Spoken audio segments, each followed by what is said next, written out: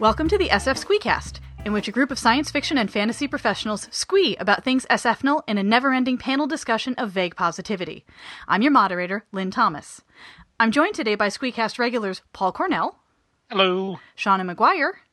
Howdy. And our special guest, Adam Christopher. Hello.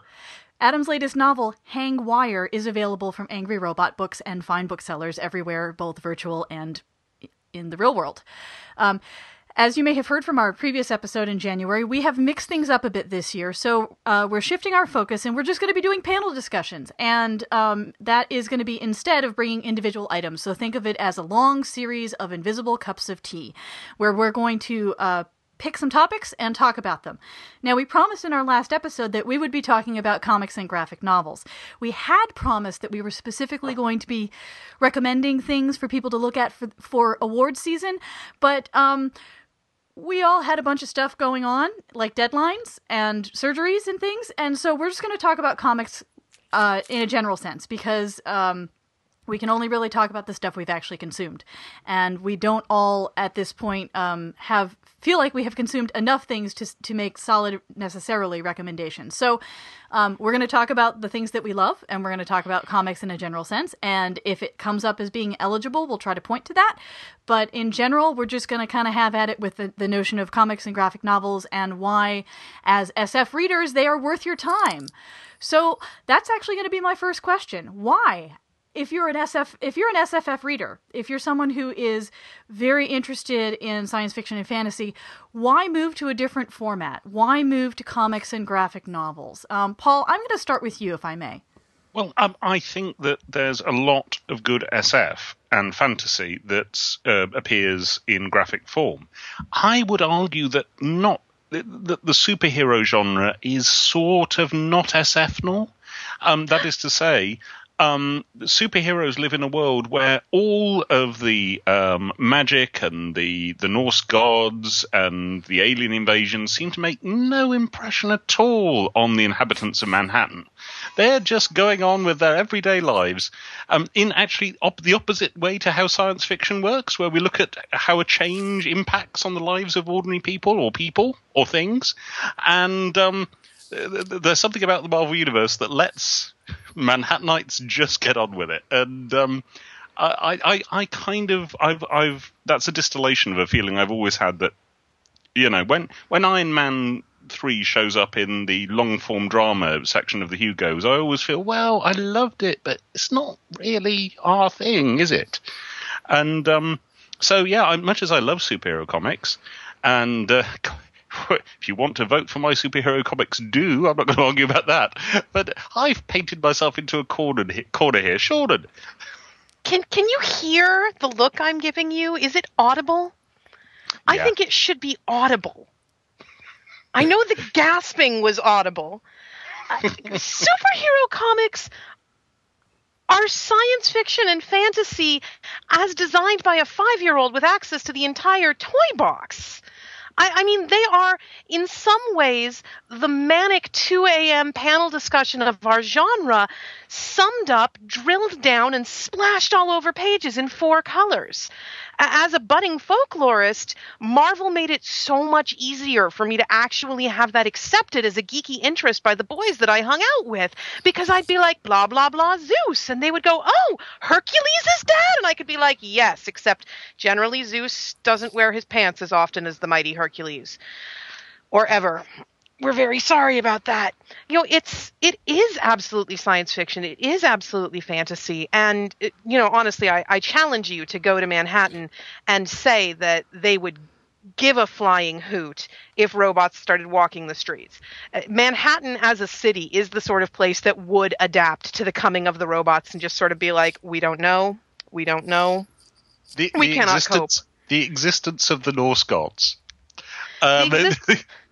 The existence of the Norse gods, honestly, Marvel has handled that a couple times, and there's always debate about it. Because we know that aliens are real in the Marvel Universe. We've seen them. And we know that magic is real. You've got Doctor Strange. He's the Sorcerer Supreme. He's just chilling. So all of these things happen when some dude in spanky pants and a winged helmet shows up and is like, I'm the god of thunder. You say, no, you're a deranged alien from the planet of male models. But it's great how you want to make me question my theology. That actually seems to be the solution that the movies have set upon, that he's a deranged alien from the planet of male models. Yeah, I mean, there is a lot of coping and dealing with inside of the universe. And some of the best and most SF things that you'll see in superhero comics are those moments of dealing.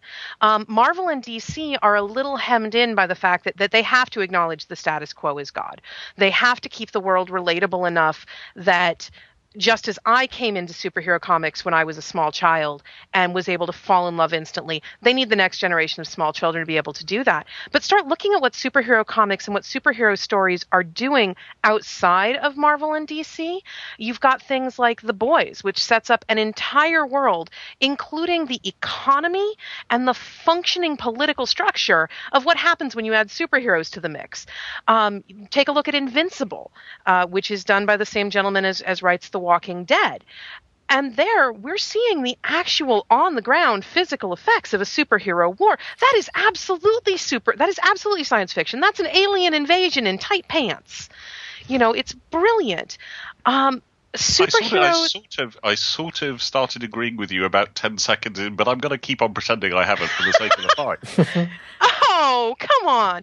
It's absolutely science fiction and fantasy. It's science fiction and fantasy that has its own set of rules. So it's definitely a subgenre.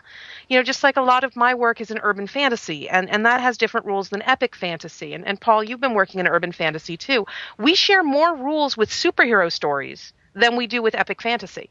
Oh, absolutely. And I think there have been actually loads of Thor stories that address this lovely discontinuity between the normal world of Manhattanites and Asgard, notably that lovely run where the Asgard was hovering over New York continually. Mm-hmm. Again, that shadow might have been a little...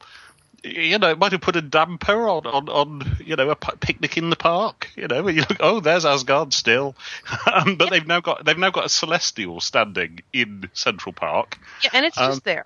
Okay. Yeah. So at this point, I want to hear from Adam because we've got two sides, and I want to hear what Adam has to say about this. Does it count? Does it not count? Is it somewhere in between? Well, I think I agree with both sides. For God's sake! Well, I have to come straight down the middle. I think that some of the best science fiction and fantasy that you can read takes place in comics and takes place in superhero comics. But I also think that superhero comics is this kind of difficult thing, which is sort of in the middle and sort of different. And in fact, I wrote a superhero novel a while ago, and I found that people either got it, and those that got it were kind of comic book readers, specifically superhero comics. But those who didn't get it were sort of saying, well, is it science fiction? Is it fantasy? It's this kind of in-between nebulous thing. I'm personally, I'm a huge fan of sort of traditional superheroes, both Marvel and DC. But something like Jeff Johns' Green Lantern from a few years ago, Rebirth, Sinestro Corps War, and Blackest Night. I think that's what it's called. That's like some of the best space opera that I've ever read in any form. But what Paul was saying about how it's this weird thing where it doesn't really interact with the world in the way that science fiction does, I agree with, because with the Green Lantern stuff, the really good Green Lantern, it's out in space. It's away from kind of the real world. And for some reason out there, it does make a difference, and it has that more science fictional sort of impact. To bring this to the current year, Marvel have had an amazing year. Honestly, they've with titles like Hawkeye, Captain Marvel, now Ms. Marvel this year. They've really expanded in a kind of diverse way, in a modern way. It's been a pleasure to be part of it, honestly. And I think, whereas I'm not sure one could nominate Hawkeye for a Hugo, I think one could nominate Captain Marvel for a Hugo with a clear conscience. I mean to say that Hawkeye may live in a superhero universe, but he's a guy with a bow and arrow. Yeah. Yeah. He is absolutely non-science fictional. Yeah, really the only science fictional aspect of Hawkeye is the survival of his dog. Yeah. And Matt Fraction has promised he will never kill Pizza Dog. And I should hope not, because that dog is awesome. I think I can't remember what I think. Please talk. Okay. What I want to do actually is to just we're gonna take a little minor digression, because it occurred to me as you guys were talking that all three of you are urban fantasists. You're all working in urban fantasy in some way, shape, or form. So let's talk a little bit about how you think about urban fantasy writing and superhero comics in particular, because you were talking about how the sets of rules are very similar. So let's talk about some of those similarities in terms of, when you're putting together your urban fantasy universes, how do you not break them? And do you draw some of the rules for not breaking them from superhero comics that you've experienced? Seanan, can we start with you? Well, I'm sure. I mean, really, urban fantasy is superheroes without the tights. You've got your folks that are wandering around. My urban fantasy is very informed by the X-Men. If you look at all the urban fantasy I've done, it's people living in a world that kind of doesn't like them for what they do, either because they are outcasts from their own weird superhero society or because superheroes in general are frowned upon. So they have secret identities. They have to hide things. Sometimes their situations are very inconvenient. They're not happy people. If you wanted to write urban fantasy that was more influenced by Iron Man, on the other hand, take a look at like Kim Harrison's Hollows series, where the supernatural aspects are very much out of the closet. So you don't have to worry about superhero secret identities as much. You just get to go straight to awesome secret bases and superpowers and dancing chicks wearing your team colors. So that's kind of the base decision you have to make for all urban fantasy is how secret is this? How well known is it? And I think the modern draw for a lot of us in how do you handle either integrating into the world or not is those superhero comics, and is looking at the difference between someone like Professor X, who for years and years and years told people, oh no, we're just a school for the gifted and talented. Never mind that half of my students are flunking pre-calc. Totally gifted and talented all up in here. Ignore the wings. And then you cut over to, again, Tony Stark, who's like, I'm Iron Man. I'm cool. I'm cooler than you because I'm Iron Man. And all urban fantasy really does fall into either the Avengers or X-Men camp in that particular regard. So Adam, where do you think your urban fantasy falls in? Well, it's funny. It's something I was thinking about is that it does have a real sort of similarity with superheroes. I mean, I've got Ancient Gods, which is a classic superhero comic book type thing, and Sleeping Evil, and I've even got maybe something vaguely alienish. So yeah, I mean, you could very easily just switch the description and call it superhero fiction, I suppose. I guess, well, to me, urban fantasy is merely the strange and fantastical in an urban setting, which sounds obvious, but that's kind of all it is. But that's also what superhero fiction is, or superhero comics are. I've just realised I've got the bloody Fantastic Four. I've got. You didn't know that? I really hadn't thought about that, but they map rather well, don't they? They really do. I thought that you did that on purpose. No. You're so clever. It's not the first. That's exactly the opposite of what I just thought. That's not the first time I've had a sudden revelation about myself during the course of an SF Squeecast. My goodness. But there is something, of course, Stan Lee, the master of archetypes, just sorted out modern urban versions of all the great legendary archetypes and restarted the myth cycle for the 20th century. Possibly one of the most talented writers history has ever known. I'm not sure that's hyperbole. I think after he's gone and a few decades have passed, people, especially people who, mythologists, is that a word? will kind of start to see Stan as somebody who really had a grasp of how myths are made. And I think a number of people have reinvented the Fantastic Four. The fact that they kind of map onto the Beatles maybe isn't an accident either. They were slightly before the Beatles, but the Beatles read superhero comics. And the relationship there is kind of interesting. Maybe that's back and forth. So, if you're four lads from Liverpool who are looking for archetypes to be, the Fantastic Four is something to be. I'm trying to figure out which one is Ringo. The Thing. Okay, yeah, I guess that makes sense.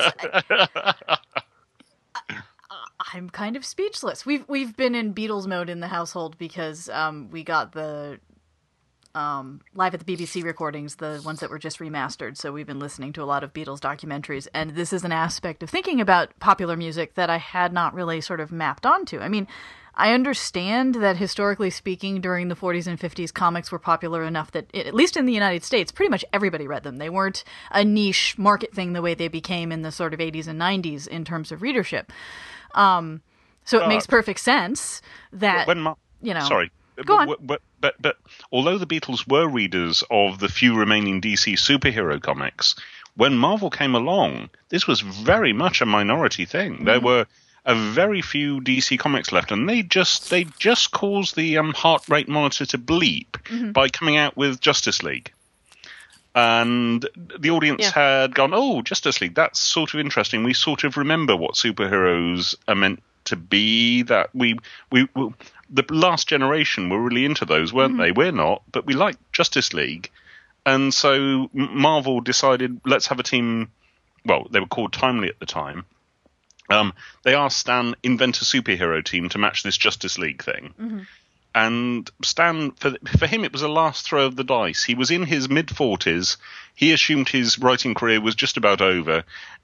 He said to his wife, I'm going to write just for once something I want to write, and then I'll leave my job. And it won't be a success, and I'll go and do something more straightforward. And that what he wanted to write was the Fantastic Four issue 1. And that's why he's had such an amazing second half to his life, because he was just starting at the age of 45.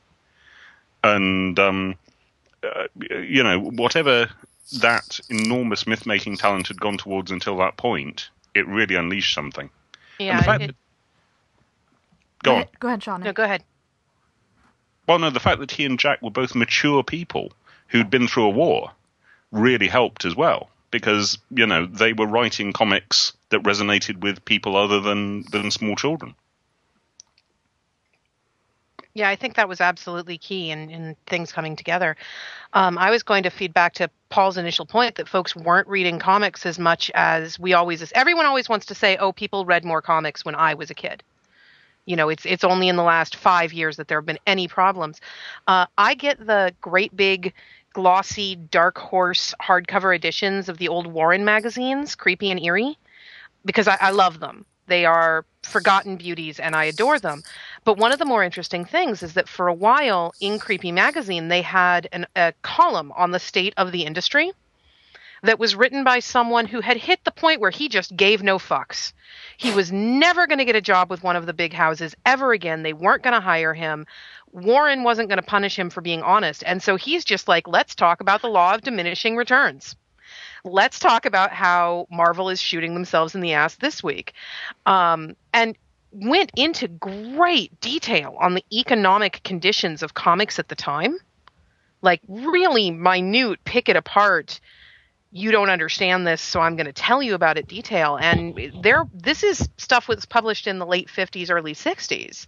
They were already sounding the death knell of comics. They were already flat saying the publishers, Marvel and DC, can't handle it. They're not doing right by it. It's all going to collapse. So we've been in a slow collapse, according to everyone who predicts it, for, 60 years. It is kind of the victory of creativity over entropy, isn't it? When comic creators are continually aware of entropy. Oh, yeah. Okay, So it sounds like we need to move on to something else. Well, the three of us have actually all written Yes. actual superhero prose as well. Yes, you have. I know Paul has been in. I remember Paul had a story in Masked, which was a superhero prose anthology, shorts. It's a great anthology. I'm not familiar with the superhero work of Seanan and Adam, so why don't y'all talk about that? Like, what's it right? What is it like? I mean, Paul, you work in comics now, in addition to writing prose. So how do you translate from working in a medium that is, well, that is a combination of visual and words? Because part of storytelling in comics and graphic novels is, of course, it's a different form of storytelling, because it's not just your words that tell the story, it's also the work of the artist that takes your words and expands upon them. Well, so how do you move that into prose when the pictures get taken away? Well, it's interesting, isn't it? I'm somebody who wrote superheroes in prose after I'd written them in comics, and it's kind of you just have to try and do everything in your head and thus put it onto the page, rather than rely on other people to do some of that stuff.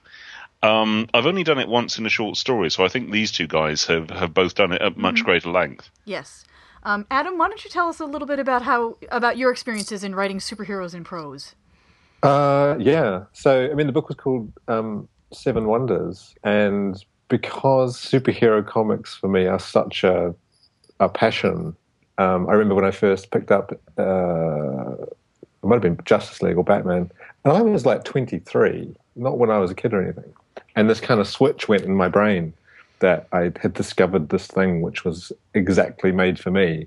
So when I wrote the book, it was basically me writing my big, epic, multi-issue, crossover, year-long event type thing, which everyone hates in comics.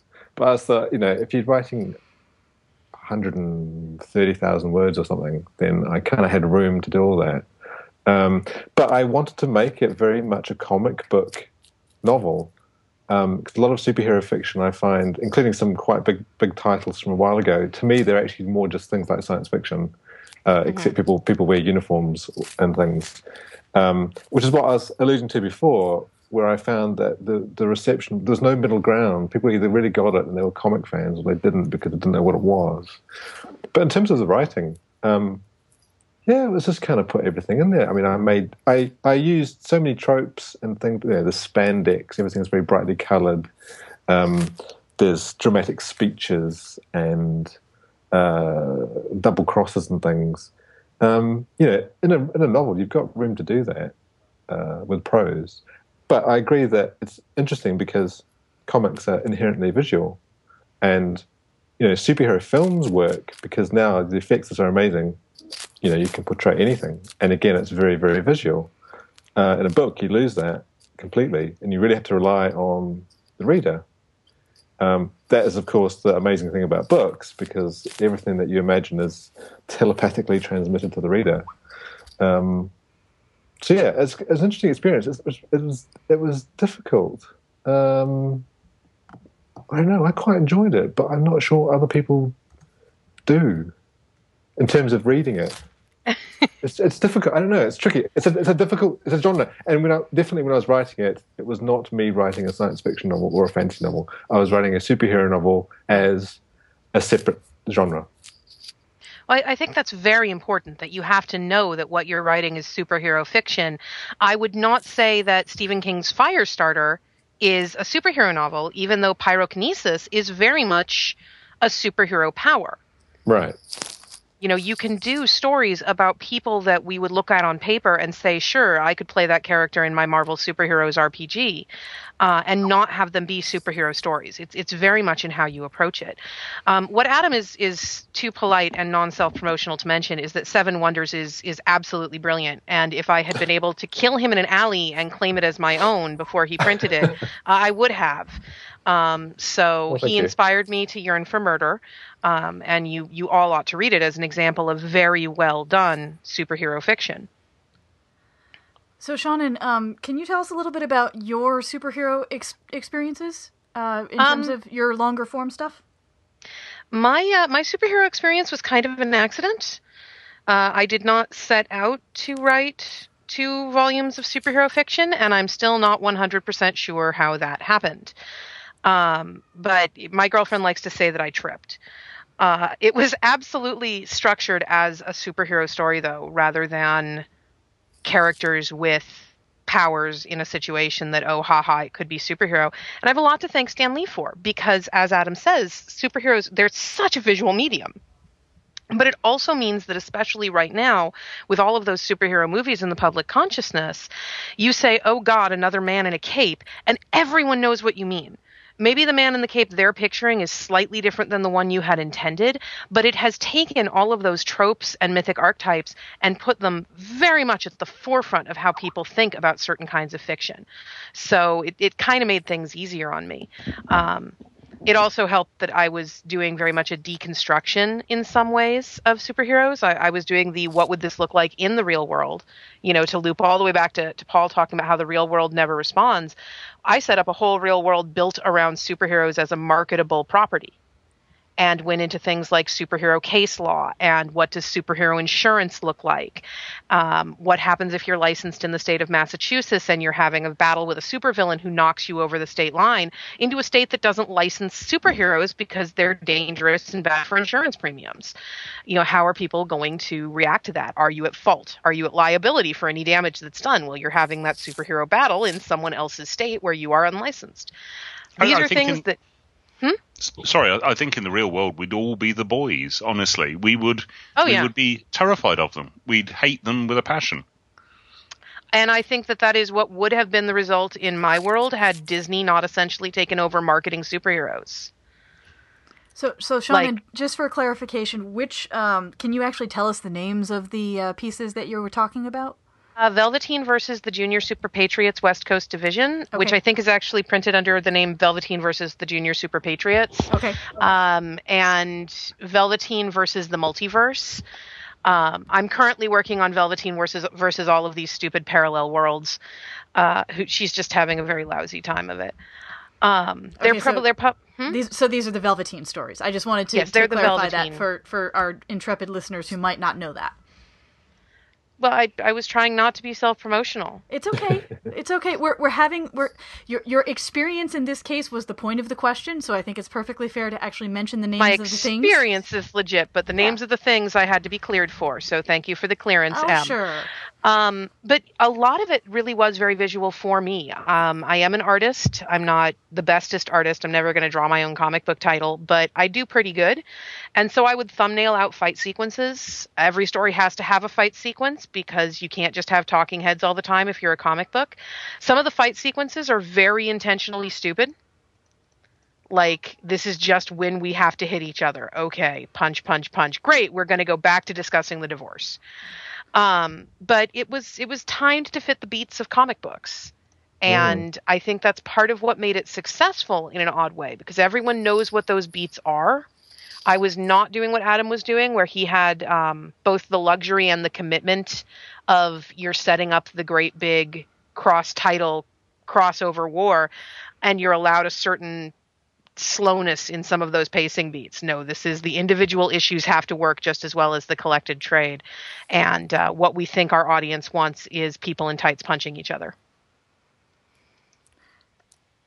Okay, thank you, Seanan. So Paul, you're currently working both in comics and in prose. So why don't you talk a little bit about that experience and how that differs when you're creating for one medium versus the other? Well, this is a question that a lot of people ask, actually. It's a kind of mental gear change to go from one medium to the other.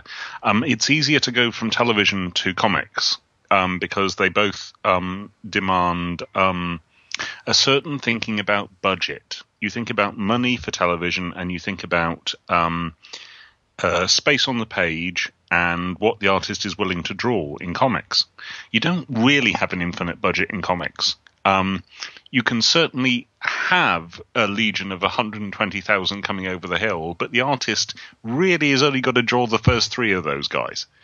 And so it's not like you suddenly have an enormous special effects budget. You really have to, in both media, limit your words and be very, very specific and careful with what you say. The newbie mistake in comics, as always, is to have enormous speech balloons covering the page, which I did myself. And going back into prose is sort of suddenly you're in charge of everything. You're the director, you're all the actors, you're the artist, you're the inker, and it's just you and the editor. And that's a lovely kind of freedom. But, sometimes freedom isn't the best thing in the world. Sometimes the constraints of an art are what makes an art. I'm at the moment, as an experiment, because I asked Ryan Stegman, my artist on Wolverine, how he would prefer to work. He said, well, I've only done it a couple of times, but I would really like to have page-by-page plots and draw it to the plot, and then you do the dialogue. And so for issues 2 to 4 of Wolverine, that's what we've done. And I'm actually finding it really exciting and really fun. It's a little bit like an obstacle course in that he will find new dramatic situations within the description I've given of each page, and set up the panels in particular ways and have expressions on faces. And so I then get to fit dialogue precisely to those expressions, which I do anyway, because, comics is a very adjustable form. You get to make tiny adjustments right to the day of printing, which is one of the delights of the medium. But I'm really enjoying that. We've got another artist on 5, 6, and 7 who wants full script, so I've gone back to that for that. And then when Ryan returns, I think we'll go back to this lovely page-by-page thing. I'm just dealing with Jubilee in issue 3, and that's just great fun to be able to fit Jubilee speech balloons to her expressions where the expressions already exist, but I've only kind of plotted the expressions. Anyway, I'm probably not conveying how I think perhaps you have to live through this process to really get it. It's good fun. So is this sort of the equivalent of, for novel writers, the difference between being a pantser and being a plotter? The difference between people who tend to work very closely to outlines and people who just sort of sit at the text and go, okay, what happens now?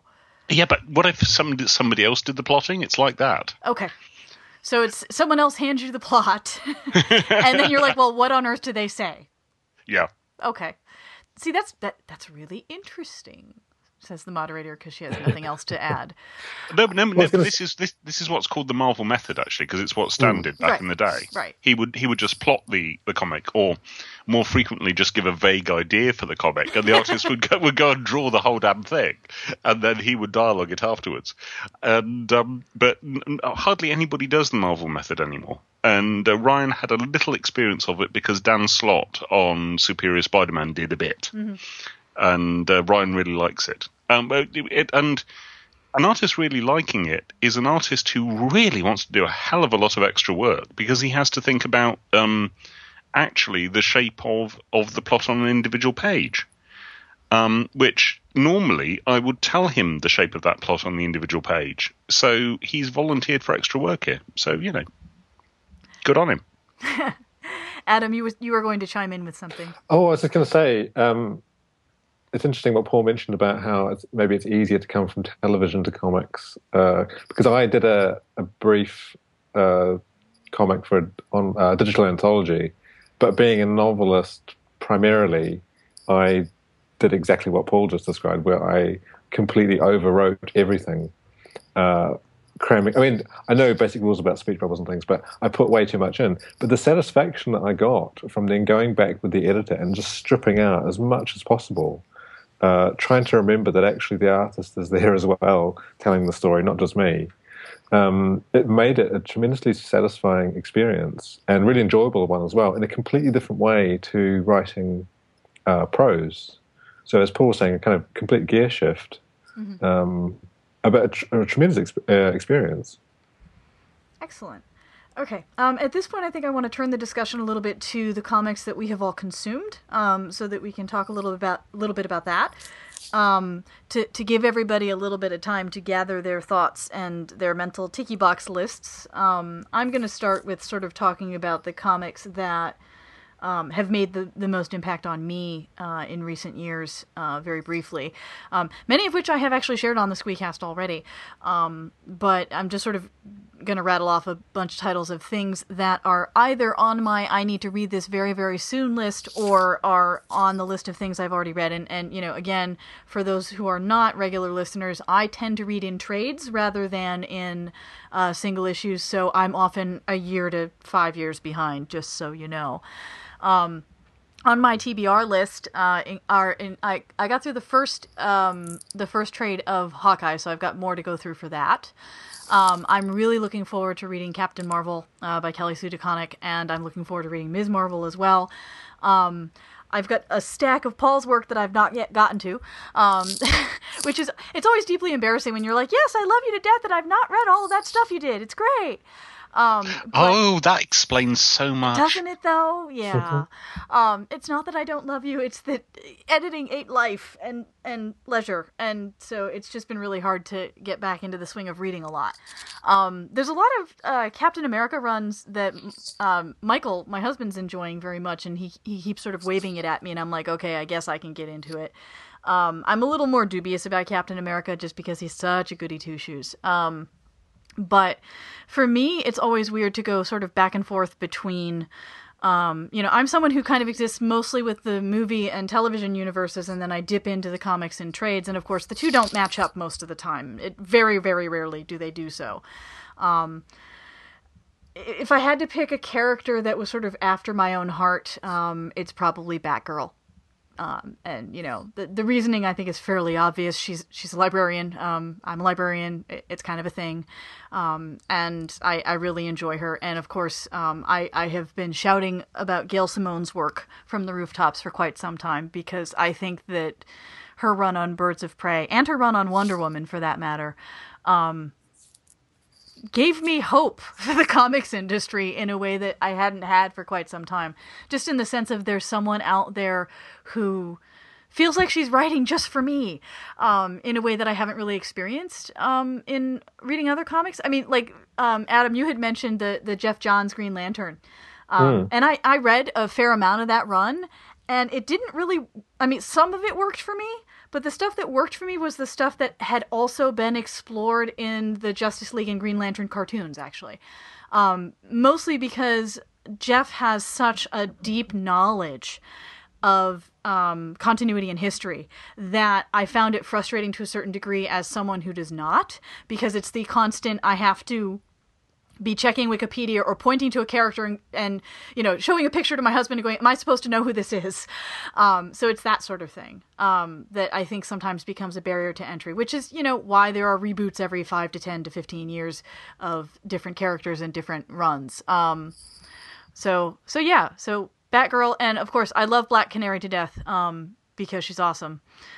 Again, and most of my love ends up being based on the interpretations that come out of the Justice League cartoons. I've yet to really read that many Black Canary comics that do the same things with that character. So it's going to be, it's interesting because I tend to like the B team. I tend to not be particularly interested in Superman or Batman, or I like the X-Men just fine, but it's not sort of my wheelhouse. I tend to be much more interested in the, in terms of Buffy fandom, I'm interested in the Scoobies, not in Buffy, and it's very similar for comics. So there you have it.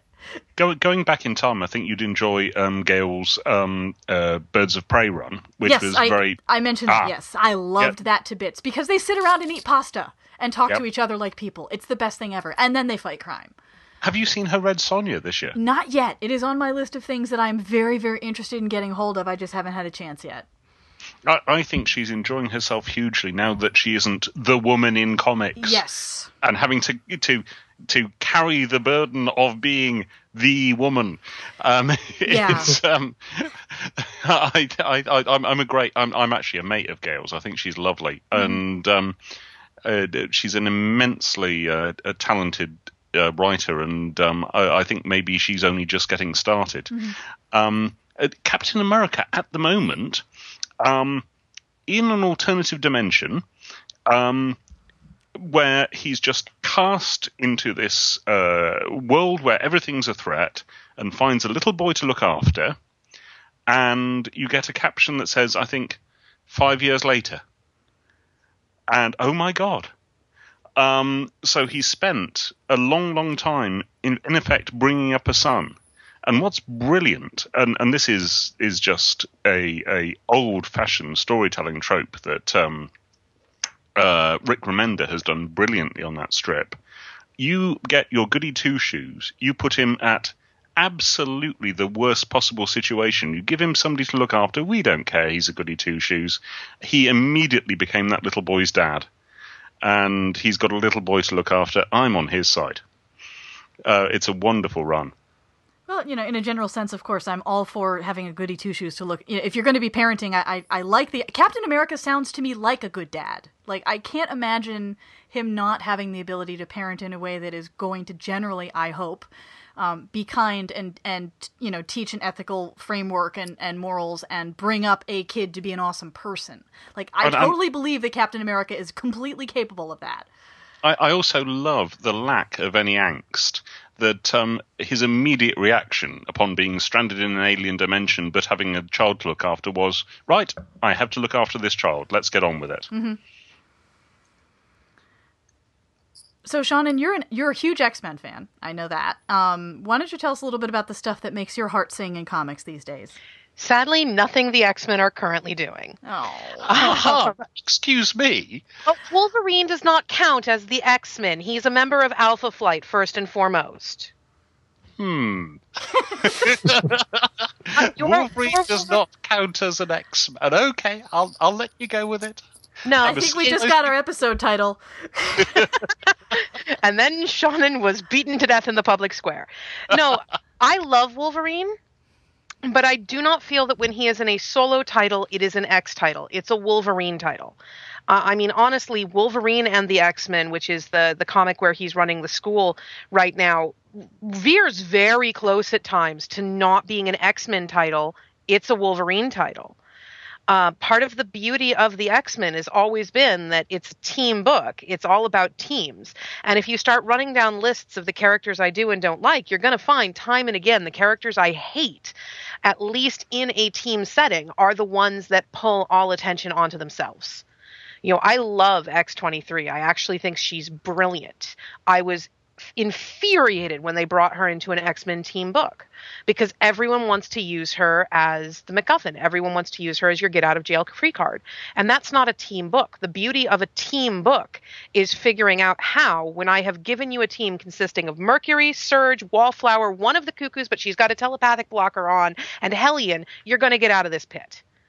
You can't get out of the pit if you have someone that can just do it. So Wolverine is splendid. That's possibly the best thing going on in X-Men right now, but all of the main title teams need to be taken out behind the woodshed and beaten for a little while. That was not amazing. The writers. That was like setting you a little exam question. Off you went. You managed to extricate yourself extraordinarily fast. Mr. Debrett of Debrett's Etiquette would be proud. I'm very, very good at navigating questions about the X-Men. It's almost like I've been getting quizzed on whether or not I was a true X-Men fan at the comic book store once a week since I was 7 years old. So things that currently make me happy. Yay! Atomic Robo is genius. The fact that Atomic Robo is not showing up on the Hugo ballot every year and just crushing it is a crime against nature in some parallel dimension. This year's Hugo-eligible Atomic Robo volume is Atomic Robo and the Flying She-Devils of the Pacific. You probably want to read, at minimum, Atomic Robo and the Fightin' Scientists of Tesla Dean, Atomic Robo and the Dogs of War, and Atomic Robo and the Ghost of Station X. Before you read Flying She-Devils of the Pacific, it'll still make sense, but not quite as much sense. Atomic Robo is about an atomic-powered robot built by Nikola Tesla, who now runs Tesla Dean Industries and regularly yells during the comic in actual dialogue at people for violating the square cube law. His arch nemesis, air quotes, is Dr. Dinosaur, who we're all pretty sure is a genetic experiment that got loose, but who swears that he traveled here from the Triassic period using crystals, despite being a movie-accurate velociraptor rather than being a Deinonychus, which would be a little bit closer to his size. Atomic Robo is like the best thing, and the fact that everyone is not reading Atomic Robo sometimes makes me want to shake people. Except everyone at my comic book store is reading Atomic Robo because I've shaken them all. Saga is which won the Hugo last year, continues to be genius. Like, I keep waiting for the moment where the quality inevitably drops because you can't stay that good forever, and the moment just keeps not coming. So everyone should be reading it just so that they can see if it's going to be one of those rare titles that manages to stay transcendent right up until it goes out the door. The Unwritten, which is a Vertigo title. I don't really read DC, but I do read Vertigo. The Unwritten is winding down, and it's a comic that's all about the exploration of story and what story means. It is in some ways to literary fiction as Planetary was to superhero fiction. Our main character is essentially an Erstas Harry Potter, who may or may not actually exist, but who keeps on getting thrown in prison despite that. It's really genius. You do have to start from the beginning, but everything is currently available in trade. I mentioned the Warren comics earlier, and those are super old. Like, they started being published in the 50s, but Dark Horse has been putting out these gorgeous archival editions, each of which contains between 3 and 6 issues. And they are planning to work their way through the entire run of the comic, which makes me just so happy, so happy. Back on things that are currently Hugo eligible, Hypernaturals was a 2-volume limited series that came out earlier last year. It is a completely standalone superhero world that actually starts from the approach of what happens if all of your superheroes are completely science fictional in nature. They come from a known scientific source and are necessary to patrol a widespread human society. What happens when that scientific source goes wrong? Hypernaturals is very deconstructive of supernatural fiction while also being absolutely loving toward it. It is super, super affectionate, and it is affectionate in a way that is just absolutely beautiful. It really loves what it's doing. I have my issues with current My Little Pony, which I don't bring up very often because they're not very squeeful. But the official comic title, which has been being drawn by my friend Amy Meberson for a while, is really written with the core audience of children in mind. And it is just absolutely packed with beautiful little call-outs. You can practically play Where's Waldo as you read it with your kids. I'm in issue 4 of the Nightmarity series, which is great. I'm an orange unicorn that can set the sky on fire with my magic, and that basically fulfills a goal that I've had since I was 4 years old, that I am now canonically a My Little Pony. So that's great. And then wait, stop. When you say you are canonically a My Little Pony, in what way are you represented in the My Little Pony title? I am drawn in the My Little Pony title as an orange unicorn with green hair and a chainsaw on my butt. Excellent. And it has been confirmed by the artist that is in fact me. So I am finally, after years of writing to the toy manufacturers asking where my Pegasus to kidnap me and carry me over the rainbow is, I am finally canonically a My Little Pony. So, again, goal since I was 4. Now all I need is for the doctor to show up and take me off to be a companion for like 15 minutes, and I will have officially checked off all of my early childhood goals. Wow. I know, right? I just really, really, really want Hasbro to send you a prototype version. Like, Dear Hasbro. This needs to exist. Well, I do have an original watercolor painting by the comic artist of me as a pony that I have next to my bed, all framed. She also did my best friend as a pony, and she's a Pegasus pony. And I asked, can I keep this? And I have never had Vixie rip something out of my hand that fast before. So our ponies only visit when one of us decides to bring the picture to the other's house out of silliness. Yeah, comics, lots is going on in comics. A lot's going on in non-printed comics. Web comics are obviously still award eligible, to go back to our abandoned original topic, but also because a lot of amazing stuff is going on online. KB Spangler has a webcomic about cyborgs and ghosts and politics and personal responsibility called A Girl and Her Fed.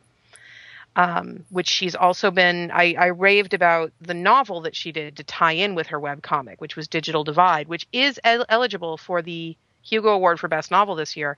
And the ongoing comic is eligible as well. But apart from all that, the ongoing comic is just brilliant. Like, it's fantastic. It's so worth reading. If you do the archive, there is a bit in the middle where she's been going back to the beginning and redrawing old strips now that she knows how to draw a little better than she did when she first started. And so you'll go through this wonderful art. What the hell just happened? You have fallen into the archive gap. Keep reading for the story, and eventually it will look less like angry stick figures are having seizures on your screen. Skin Horse by Shannon Garrity and Jeff Wells continues to be absolutely fantastic. And that updates daily and ties back to Narbonic, which was her original webcomic. That's not eligible for anything at this point because it's been done for a couple of years, but it's done. The whole archive is online, so you can just pick it up and read end to end, bang. And then the other thing I wanted to bring up before I stop talking and give back the microphone is a comic called Namesake. Namesake is really difficult to describe. It is absolutely beautifully drawn. It's beautifully written. It's online at namesakecomic.com. It basically starts from the position that all of those stories, all of those things where you just go, oh, she's a Dorothy, oh, he's a Peter Pan, and people understand it immediately. They have instant context on that story. It's because those worlds really exist, and they pull people from our reality into them who fit the namesake role. So if you name your daughter Dorothy, and she grows up with blonde hair and a fondness for silver slippers, there's a chance that one day she's going to disappear because she's just fallen into Oz to fix a problem that's going on there. Literally, the story opens with the original Alice coming back from Wonderland and then moves into the modern day. It's a Canadian production. It's written and drawn by Megan Lavie-Heaton and Isabel Melancon. The whole thing is online. It's genius. It's absolutely fantastic. And I don't think that it's getting nearly enough traction with the kind of people that read science fiction and fantasy, just because it's not getting heard of. There's nothing to barricade them, but it's not being brought up in the right circles. And I'd love to see that change, because it is just such a remarkable piece of work that deserves a much wider audience than it currently has. Excellent. I'd like, and as always, I'm indebted to Sean for, as we all are, for her absolutely on the pulse knowledge of current stuff. I'd like to mention something which isn't actually out there, which I was sent to give a quote for. It's called Beautiful Darkness, and it's a translated work, which is coming out from Drawn and Quarterly very shortly. I was kind of suckered into this, and I read it without knowing what I was getting into. It's a beautifully told, with lovely fairy art that's very much influenced by the kind of hybrid online manga art which seems to be developing as a thing of its own now.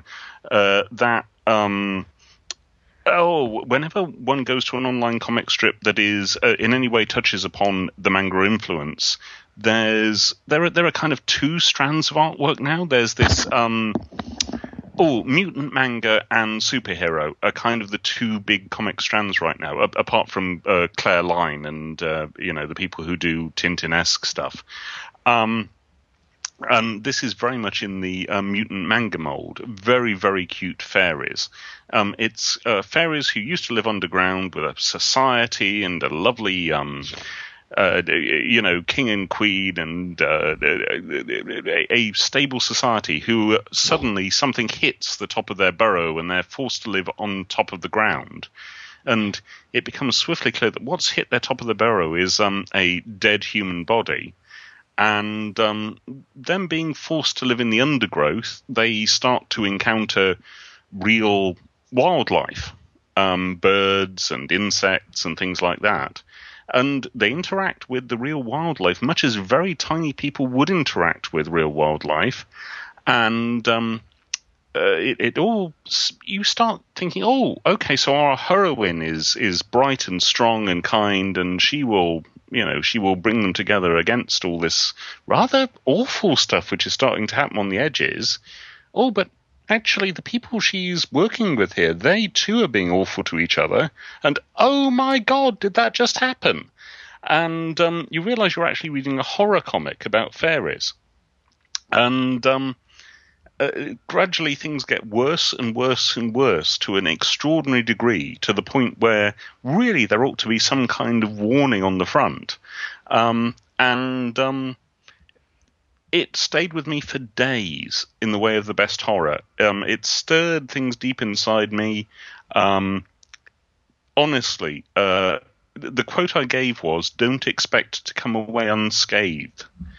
And if you like horror that sneaks up on you, that's the thing. I can't recommend it highly enough. It's a tremendous piece of work, but I hope the only people who ever encounter it are people who know what they're getting into when they go in.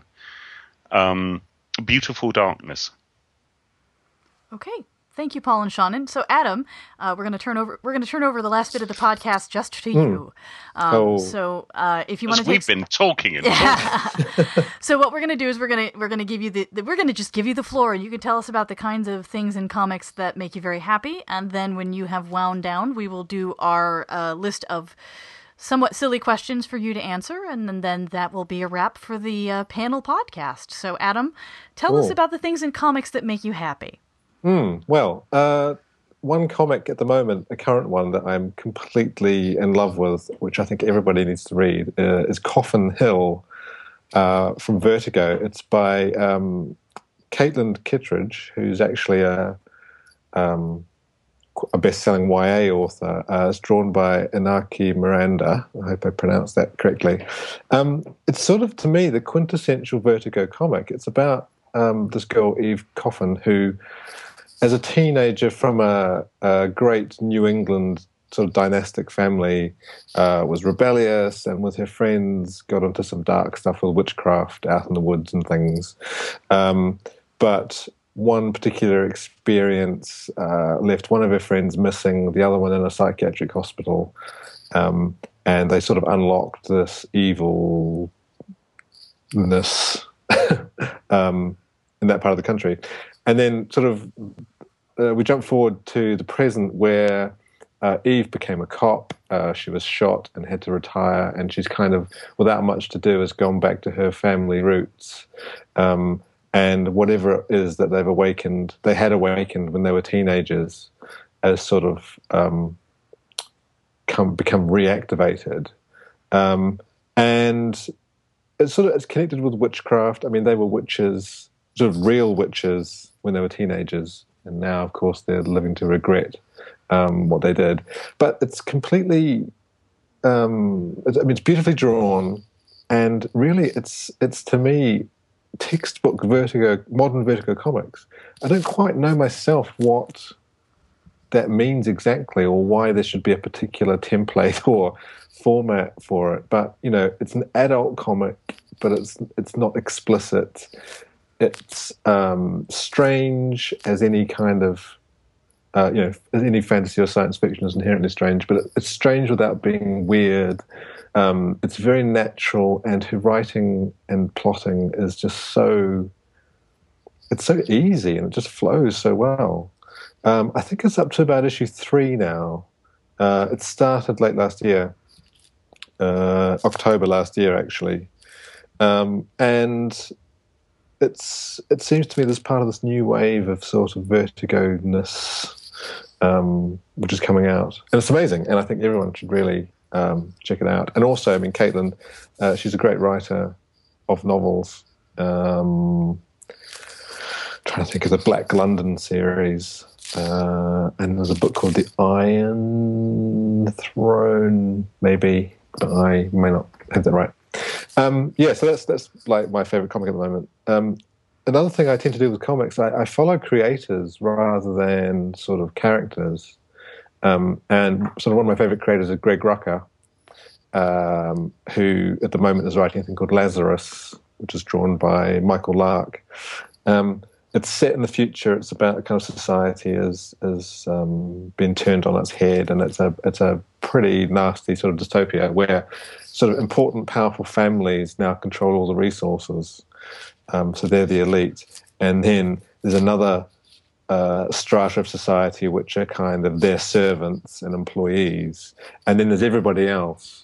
The millions and billions of people who are called the waste, because they do nothing but consume the resources that the families have. And every family has a sort of genetically engineered superhero to defend them. And so Lazarus is about a family and about this particular, I can't remember what they call her, it's a sister or daughter, but the member of the family that is the protector. And kind of she realizes what they're using her for and how she was created. And it's wonderful. I mean, the artwork by Michael Lark is this wonderful kind of gritty, sketchy style, some very muted colors. But it's kind of thing with, Greg Rucka. I will read anything that Greg Rucka does. Similar with people like Ed Brubaker or Gail Simone, if their name is on it, I'll read it. I'm not sure if Lazarus is eligible for the Hugos, probably not. I think its first collection came out this year, although it started last year. It said Coffin Hill is only up to issue 3. The trade of that is going to come out in June this year, I think. But those are my 2 recommendations for sure. Excellent. Okay. Did you have any others that you wanted to throw up the flagpole before we move on to the questions, Adam? Well, I mean, I could go on, but I won't though. But I'm a big fan of High Crimes by Christopher Sabella and Ibrahim Mustafa from Monkey Brain, which is sort of espionage and crime thriller set around Mount Everest. And those frozen bodies of fallen mountaineers that are kind of still up there. Mm-hmm. It's a whole kind of really dark conspiracy and sort of extortion and that kind of thing. I'm really enjoying Black Widow, which is the new one from Marvel by Nathan Edmonton and Phil Noto. Again, it's a really it's a back to basics sort of crime thriller type thing, and it's beautifully drawn. It's almost like painted almost. I mean, I'm not really familiar with Phil's work, but it's really, really beautiful. That's up to issue 3 as well, I think. But Marvel are coming out with some great kind of stuff, and there's so much independent creator-owned content going on at the moment. To me, it seems to be a real. I hesitate to use the term golden age of comics, but there's just so much good stuff out there. Despite what people say, as we said right at the beginning, about how comics are on the way out and it's all going to collapse, doesn't seem to be that way to me. Excellent. That's my recommendation. Thank you, Adam. Okay, at this point in the podcast, we're gonna wind down our discussion, and we're going to ask you a group of silly questions that we subject all of our guests to. So, are you ready? Okay. Okay. The first question comes from Paul, which is, "What do you most fear?" Oh, what? I don't know. No. See, this requires thought for like an hour. What you most fear requires thought for an hour. Yeah. It's a complicated question. Just picture what you don't want showing up when you open the shower curtain. No, you see, that also requires thought. Francis Ford Coppola. Yeah, that'll do. Okay, the next question comes from Seanan, and it is, "Can I have a cookie?" Yes. Thank you. Always. Good. Well, that didn't require an hour's thought. Oh, that's cookies. Well, I'd become what he most fears if he said no. Francis Ford Coppola. It's a terrifying transformation. The next question also comes from Seanan, which is, what's the first book you remember reading on your own initiative? That would be a Doctor Who novelization, The Abominable Snowmen by Terrance Dicks, when I was maybe 6. And Terrance Dicks, as probably everybody knows by now, is my absolute literary hero and is the whole reason why I became a writer. And I've met him, and it was the best day of my life. You probably can't see Paul and I making faces because we've gone through similar things, I expect. But yeah, I was actually there. I introduced them. Well, there you go. I met Terrance Dicks when he came over to the U.S. for a convention, and it you shake a little bit. It's just kind of a thing. Okay, sorry, I was having a moment. So the next question comes from Paul, and because he's here, I get to make him sing it. What have you done today to make me feel proud? Oh my god! What the hell?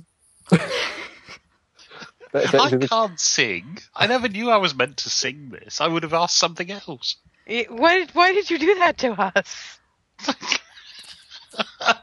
That's what so many audiences have said to me. So that what have I done today? I spent the whole week being extremely busy and trying to work stuff out in a kind of philosophical way about what I'm doing as a writer and things. And I think today I was sort of doing comic stuff, and I was doing some novel stuff, and I was even looking at some TV stuff. And although it's kind of general and nebulous and amorphous, I think the pride meter has twitched.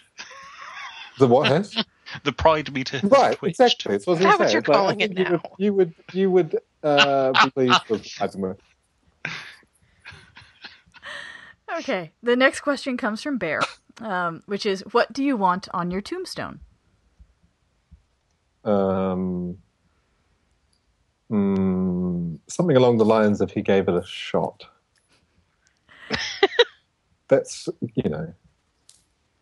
I'm not that kind of person that thinks about that kind of thing, because if I'm dead, I'm not going to be there to read it, so I don't really care what other people do.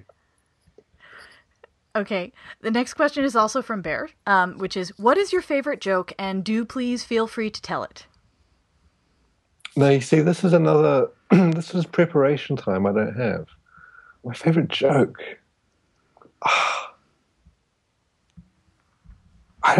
comedy is a complex thing. I'm on the spot. I can't provide it. See, I'm letting everybody down now. I'll have to pass. It's okay. Kat's question is, what is your quest?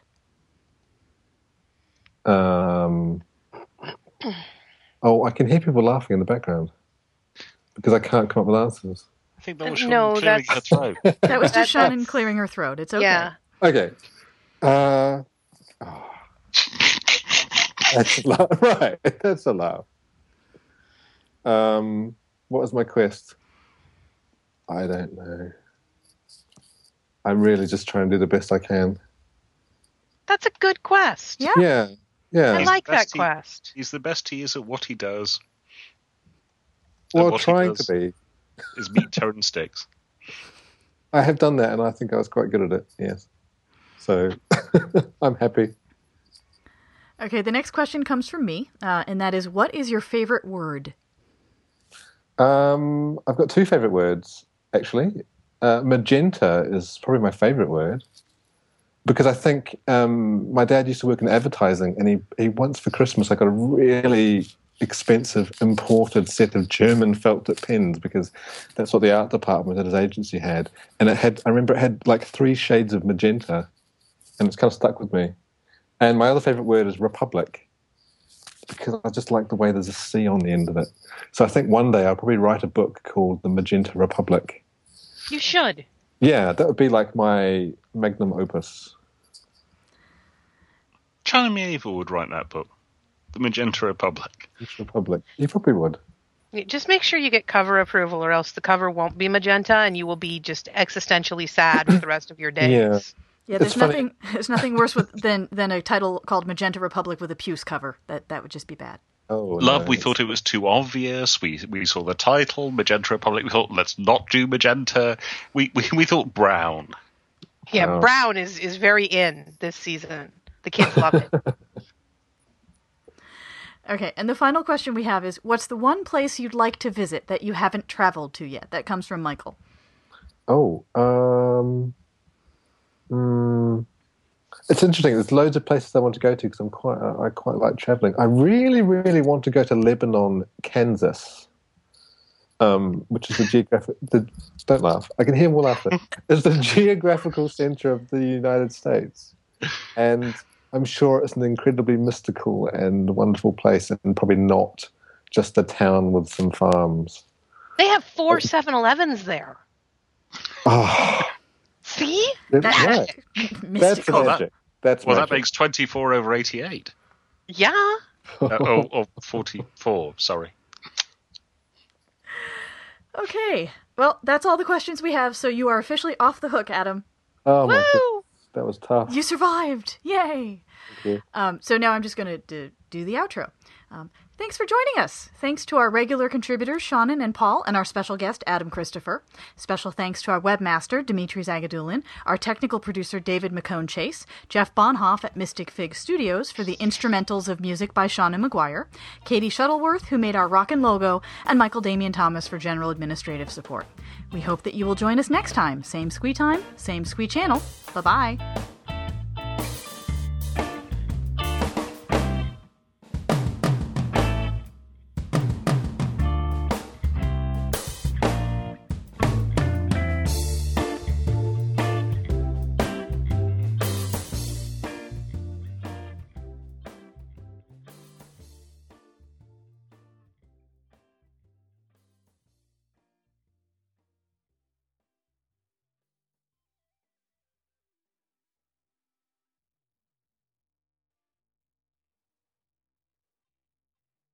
Would each of you just say something so I can make sure it's recording as well?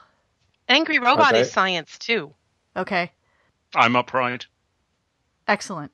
And I'm sitting comfortably. Okay. So I'm going to count backwards from 3, put on my perky voice, and we'll get moving.